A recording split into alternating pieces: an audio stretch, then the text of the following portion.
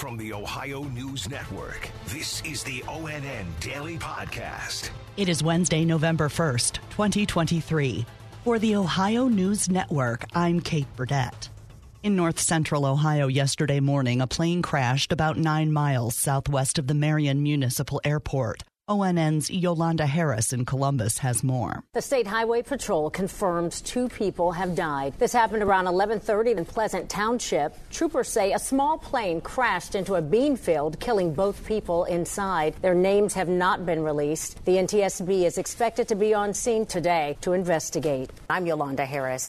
A former priest at St. John's Jesuit High School in Toledo is accused of sexual misconduct. ONN's Dan Cummins reports. According to a statement released by the high school, Francis Canfield is accused of abusing a minor between 1999 and 2000. Last year, a former student of the high school came forward to the Catholic Church with the allegation. The school notified authorities, however, no charges were filed. After independent investigation was completed, the school determined the allegation to be real. Canfield worked in the school from 1990 till 2005. He passed away in May of this year. And I'm Dan Cummins.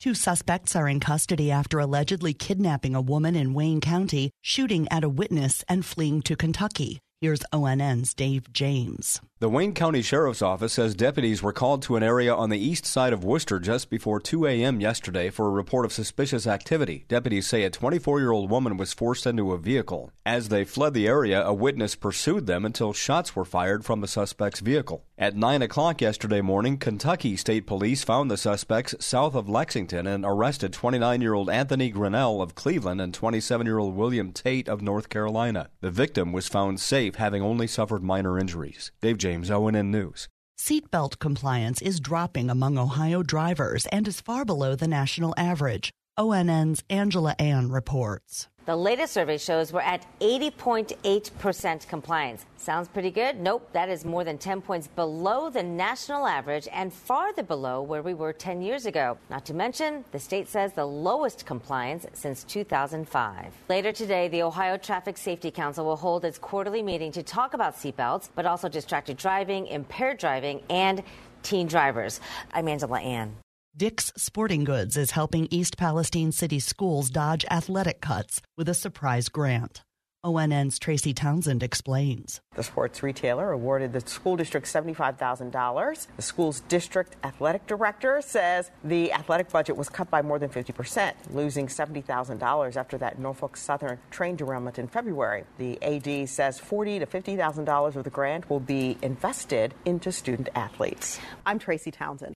The U.S. Postal Service in Cleveland is hiring 100 seasonal employees at their processing and distribution center for the holiday season. Pay starts at just above $18 per hour.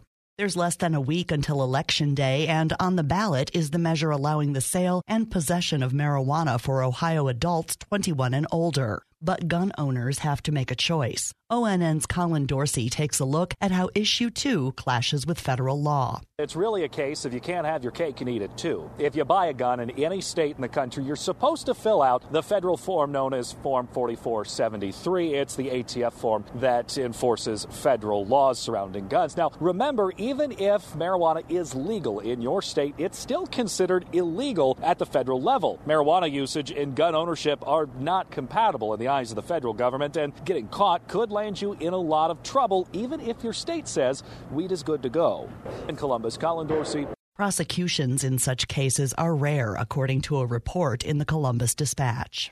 Many farmers in Ohio are still harvesting corn. Its growth was delayed this summer by the dimmer sunlight caused by smoke from Canadian wildfires. But ONN's Dan Cummins in Toledo says that delay didn't hurt the crop at all. The U.S. Department of Agriculture is predicting Ohio corn will have a record output, 195 bushel per acre. The next challenge is taking the corn to market. A bushel right now is selling for under $5. Midsummer, it was as high as $6.70. Dan Cummins in Wood County. Cleveland Clinic plans to begin using drones to deliver certain medications directly to patients' homes starting in 2025. ONN's Monica Robbins has the story with Cleveland Clinic Chief of Operations Bill Peacock. The clinic will use drone company Zipline, and they'll spend the next year working out details. The main drone is about 6 to 8 feet wide. It'll fly 300 feet up to its destination. A smaller drone will actually come out of the larger drone, and it will make the delivery. Patients can follow in real time on an app. The drone can only carry about 8 pounds and may carry medical supplies and basic prescriptions, but no narcotics. I'm Monica Robbins. And the first college football playoff rankings came out last night, and Ohio State is in the first position. Committee Chair Boo Corrigan says the Buckeyes have been impressive. Obviously, the big win at Notre Dame, the win over Penn State, top 5 defense. They've got difference makers on offense across the board. Marvin Harrison Jr. is an elite. And as we looked at it, we came to the conclusion as a group that Ohio State deserved to be the number 1 team. Buckeye head coach Ryan Day said beforehand that these early rankings don't really matter. What matters is how we play. And that's really for the fans. And as we get closer to the end of the season, certainly that becomes, more of a discussion. But right now it's all about winning this game. You don't win this game, nothing else matters. Georgia is second, Michigan third, and Florida State is fourth. The Buckeyes will take on Rutgers on the road this Saturday. Thanks to our TV affiliates WTOL in Toledo, WKYC in Cleveland, and WBNS in Columbus for their contributions to today's podcast. I'm Kate Burdett on the Ohio News Network. This has been the ONN Daily Podcast, a production of Radio Ohio Incorporated on the Ohio News Network.